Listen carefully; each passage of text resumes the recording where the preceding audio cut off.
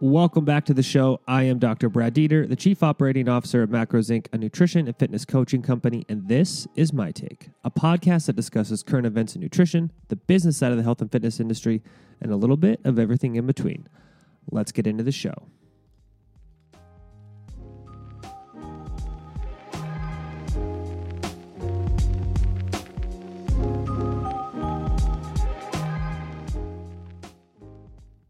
We are locked in the studio. This is going to be the very last episode of the year for the podcast, and then we're going to kick it off with a new format, a totally new show in 2023. But today we're going to be closing out the show, and I'm just going to talk about the 12 lessons that I learned this year in 2022.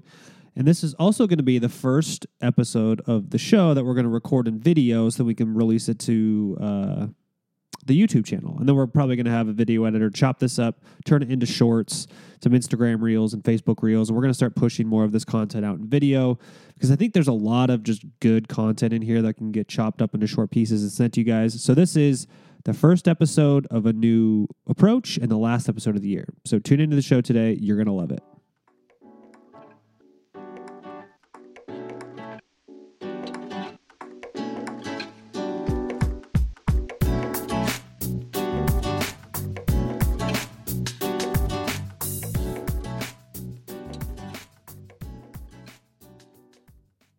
All right, so we're diving straight in.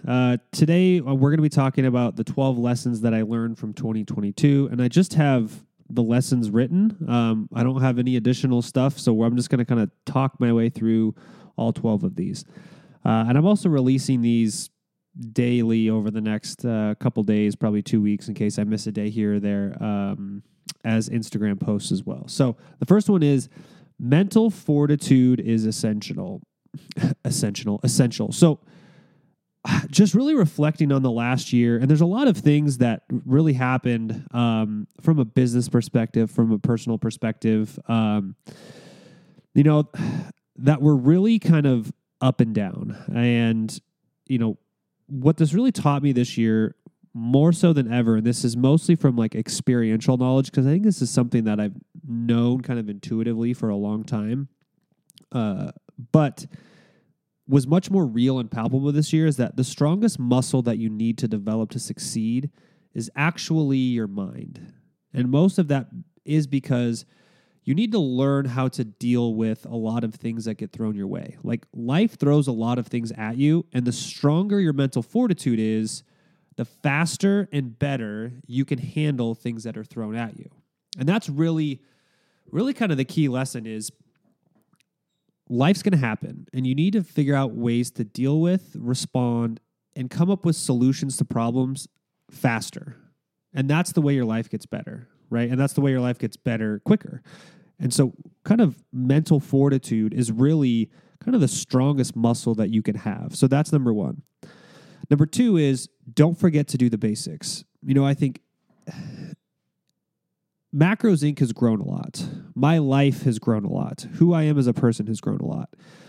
But one of the things that I'm always reminded of, because it's very humbling to do this, because you get humbled and you have to do this, is you can't forget the basics. So I think Macros Inc., we've gone from a 5-figure a year company to a 8-figure a year company, right? And now we've kind of set our sights on really the next kind of revenue-based goal. We don't really think specifically in top line revenue is the only number that matters, but that's kind of how we think about, we can put a metric on level of scale and growth, is kind of 9 figures as the next major hurdle, right? Is kind of going from, $100,000 a year, $1 million a year, $10 million a year, $100 million a year, $1 billion a year, et cetera. And so we're kind of in that 10 million to 100 million growth range now. And this is something that has been taught to me this year over and over, is don't forget to do the basics, because going from good to great means you get better without forgetting to do the basics that got you there. And that's really, really, really important. So you can't forget that, because if you don't, or if you do forget that, you're going to get humbled pretty quick, because the things that you were doing that were working are going to stop working, and then your business is going to start to suffer and you won't know why. So you can't forget to do the basics. Number 3, this is specifically a business lesson. Some of the other ones apply to the rest of your life, but as you scale and grow, the thing I've had to learn this year is where we're at now and where we need to go is we've had to systematize fulfillment. So we've had to develop coaches who can really do an excellent job at fulfilling on our promise and make sure that our coaching is as high quality across the board as it can be, and that clients get as homogenous of an experience. Now, that doesn't mean everybody gets the same experience, but the same quality of experience is delivered to each client, and that's world-class experience. That means we can't have misses. That means everybody has to get a world-class experience. So we have to systematize fulfillment, and then I have to start thinking out of operating in the business, and I have to focus on product. So we have to focus on how do we make the next jump or level of scale in product. And when level of scale, I don't mean how can we reach more people. I mean, how can we take our product and now 10x the value of that product while maintaining fulfillment? So that's kind of where my focus is at. That's lesson number 4 that I've had to learn this year. That was lesson 3. Sorry, I skipped one. Lesson 4, I got to learn my numbers. Lesson 4, gratitude solves a lot of problems. Solves most problems. Maybe solves all problems. I don't know if it solves all problems, but it solves a lot of problems. When I think about the really difficult things that I've dealt with this year at all levels, every time I've stopped and changed my perspective on it and said, instead of this is a problem, and I say, hey, I'm so grateful for all of the things surrounding that problem, dealing with that problem becomes infinitely easier, right? If I have a difficult relationship with somebody that's going on, like there's just something picking in that relationship, instead of focused on that and causing an issue, spending time thinking about how grateful you are for that person, for what they've brought to your life, for your relationship with that person, it makes solving that problem so much easier, like infinitely easier. Number 5, this kind of goes back to don't forget to do the basics, but said a little differently, is you default to your bad habits. This is all of us, right? Whenever things are difficult or things aren't great or you're kind of just not focused or you have a lack of clarity on what's going on, you default to your worst habits. That's pretty clear. And that's something that I've learned this year, both from a personal level, professional level, kind of the whole thing, is you always default to your bad habits. Number 6. 1, 2, 3, 4, 5, 6. I'm going to get these numbers right, because I just have a list with no numbers next to them. 6. No, no, no. The art of going from good to great involves saying no way more often than you say yes. And this was a really difficult thing for me to learn this year. And I think it's becoming even more difficult for the people who kind of work with me to understand. And in my personal life is I have to say no to most things. To focus on what actually matters, I have to say no to most things. And that means other people have to understand why I'm saying no. And I don't always do a good job of that. And so saying no is really required for me and for our business and for my life to get to the next level. And that can be difficult because you have to communicate that effectively to other people, and they have to understand why. Otherwise, a lot of times people will feel like you're kind of treading on or preventing their dreams from happening because they want something done that you're the gatekeeper for. And you have to figure out how to solve that. Number 7, this is an interesting one. And you can take 2 views on it. One thing I've learned this year is no one cares and nothing matters. Fundamentally, if you look 10 years from now, 100 years from now, 1,000 years from now, what you do, no one will care and nothing really matters. And you can kind of take the nihilistic view. It's like, why do anything? Or you can take the view of like, that's ultimately freeing because you get to decide what you care about and what matters to you. Because at the end of the day, you're the only person who can ultimately care about what you do with your life, and you're the only person who can really put meaning in your own life. And so you get to control what you decide you care about, and you get to decide what matters to you. And that means like any accomplishment you have doesn't really have any meaning. It really doesn't. Like I think about Jay and I years ago were like, man, it'd be awesome if we were in the top 500 of the Inc. 5000 list, right? So top 500 fastest growing businesses in the U.S. And we hit that. Like, we made that target. I think we were, third in our industry, or maybe sixth in our total industry, third in the state of Nevada where we're incorporated in. So, I mean, it was a massive achievement. I mean, basically we went from, we grew at like 1,200% over the course of 3 years, which in a service-based industry, that's not product where you can just scale infinite amount of dollars and just sell a bazillion fidget spinners and call yourself one of the fastest growing companies. Major accomplishment. But what was really interesting is we both were just kind of like, okay, now what? Like, once you do that, no one cares anymore and it doesn't matter. Like, we're now 6 months, 5 months, 6 months past that list coming out, and it doesn't matter anymore because the only thing that matters is kind of your next at bat. And that's actually awesome because it is very freeing in that you get to decide what matters to you and what you're doing next. And that's all that you can really control and care about. I think we're on number 8. Yep, we're on number 8. Don't count anyone else's money. I heard this from Steph Curry when he was talking about how after he had a couple good years in the NBA, he signed what people would say was like not a great contract for him. Like, he gave up a ton of money. I think he signed like a 3-year, $33 million contract, which I know it's an absurd amount of money. But for him, he was like one of the best players in the NBA, but paid very little for what he's relative to market value.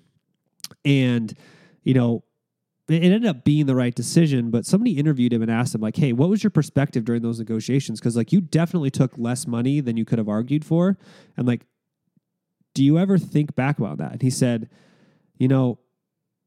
my perspective was 2 things. One is relative to the other people who are my peers in the NBA and who I'm equal at. Yeah, I'm getting way less money, but this is more money than matters.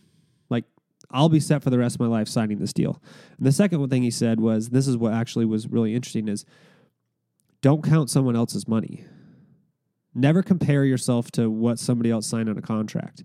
And this has been really interesting for me. When we're kind of in this startup business space and you see stories of like, hey, so-and-so sold their company for $50 million.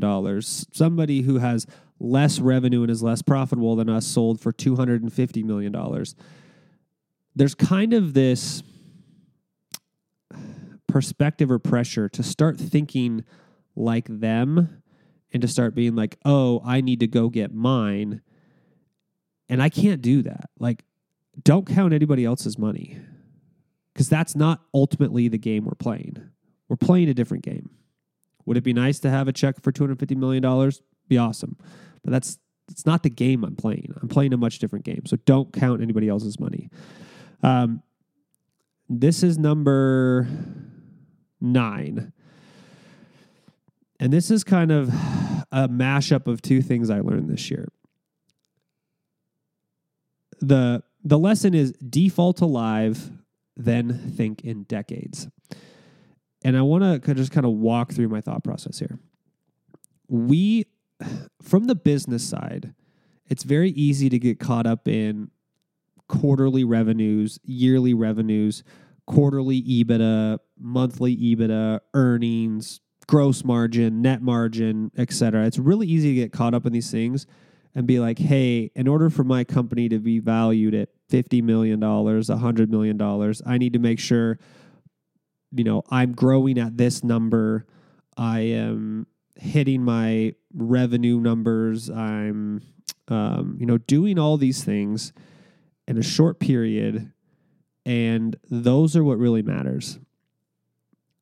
And I don't know if that's the best way to think about building a long-term sustainable, ultimately world-dominating business. Now, those things definitely matter, right? They do matter.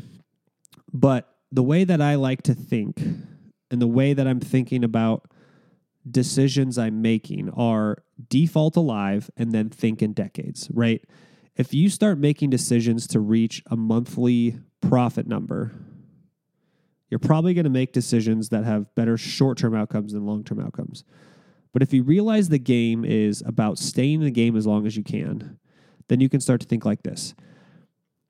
My company needs to be set up so that it's so healthy that when it's running, it's making money, right? Because then the company is default alive. I never have to go find money to keep the business alive. I never have to make short-term, decisions to keep the business alive. I don't have to discount product and start tarnishing brand name to keep the business alive. I need to be default alive. And then I can think in decades, right? Because this game is actually played over decades. There's been a lot of companies who try to do what we do come and go. There's going to be more that come and go. And every time they come and go, they do two things. One, they bring awareness to the type of service we offer. And two, they create clients. And then when they leave, there's a power vacuum. Those clients need to go somewhere. We'll take those clients.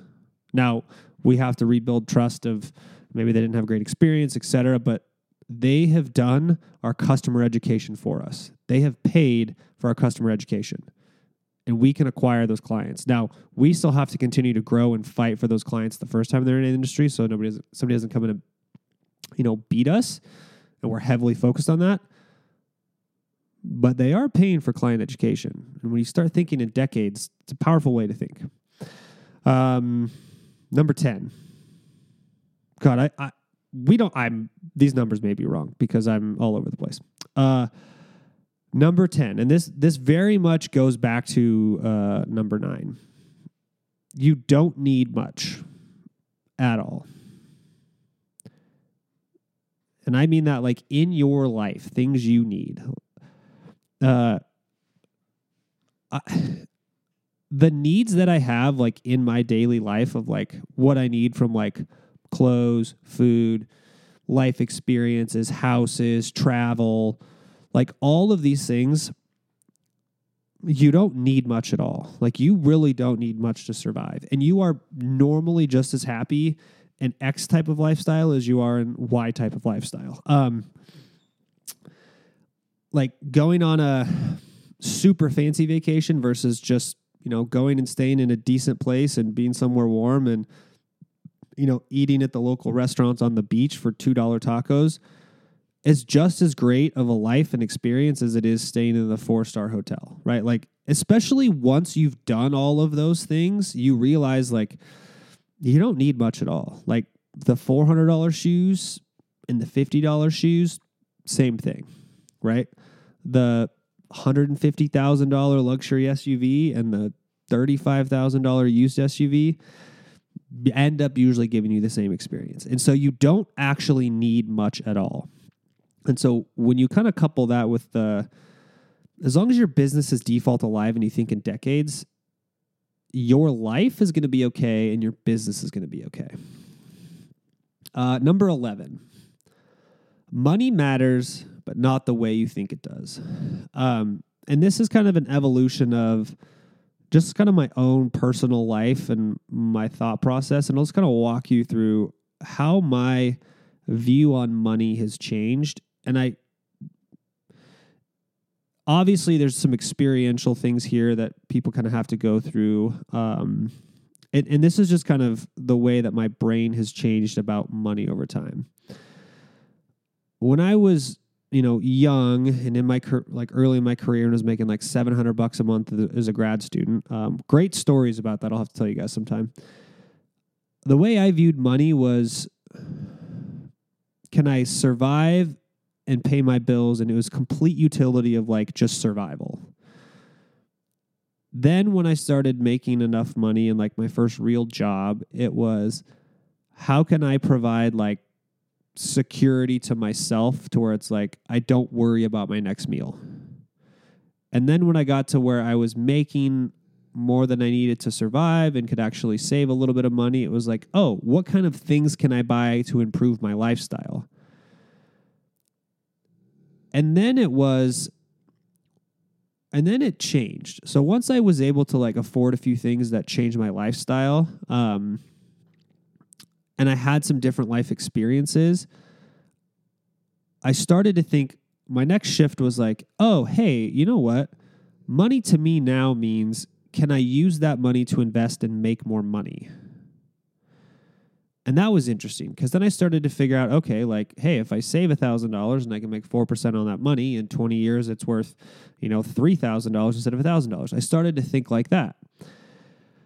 And now that I've been running a business, and I'm kind of in charge of the financial aspects of Macros Inc., but we don't know if that's a good thing or a bad thing. I just somehow got put in charge of it because I like spreadsheets. But my view now is money is a tool to create value in the world.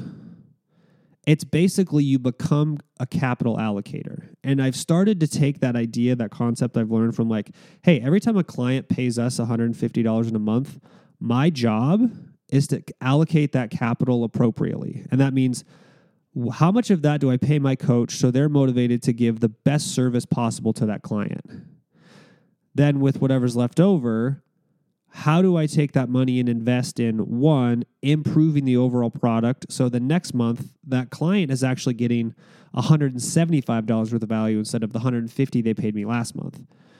And then I think, okay, anything that's left over off that, how do I generate more clients so that I can provide more value to the world by helping their lives?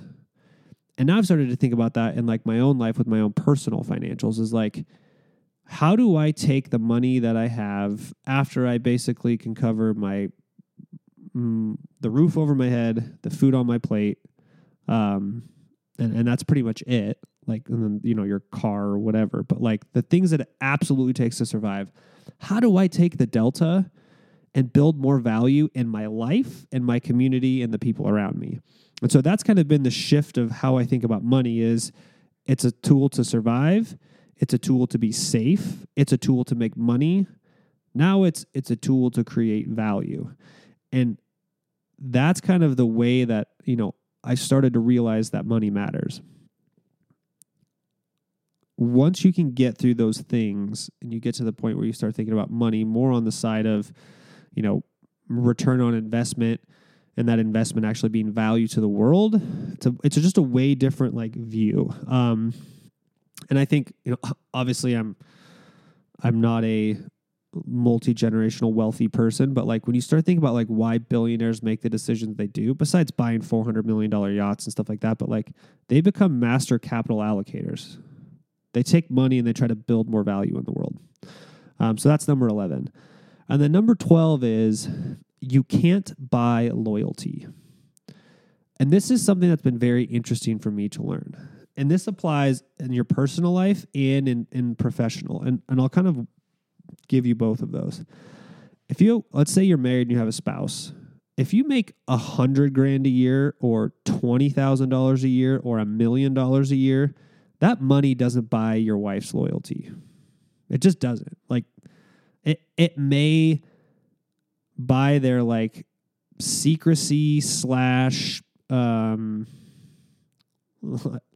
not wanting to tell you the truth about how they feel or what they're doing because they like the lifestyle, but it doesn't buy their loyalty. The same thing applies in business. One of the most interesting things that I've learned is there's not a great relationship between you giving somebody a raise or you paying them more money and their loyalty to your company. It just doesn't work that way, right? A lot of times people will say, oh, if you pay your employees well, they'll stay. Yes and no, right? It can, but what actually keeps them around is, do they trust you and value you as a leader? Do they believe in the mission? Do you have a good culture? And is what you're doing making their life better? Do they have great work-life balance? Is their job not as stressful as it would be working somewhere else? Do the values align? Do they find meaning? Do they find purpose? Do they find fulfillment? Do they feel part of the community? Those things buy loyalty. Money doesn't buy loyalty. That's why mercenaries are like, sure, you can give me $100,000. The next guy gives me $105,000. I'm leaving. Money just doesn't buy loyalty. So those are the 12 things that I learned this year. Mental fortitude is essential. Don't forget to do the basics. Systematize fulfillment and focus on product. Gratitude solves a lot. You default to your bad habits. Say no, say no, say no. No one cares and nothing matters. Don't count anyone else's money. Default alive and then think in decades. You don't need much in your life at all to be happy. Money matters, but not the way you think it does. And you cannot buy loyalty. So that's it for the episode. I hope you guys had an awesome year. I'm excited to see how the video of this works. I hate videoing myself because I just think I look weird on camera, but that's just me. So thank you guys for tuning in. I'm Dr. Brad. I will see you guys next year.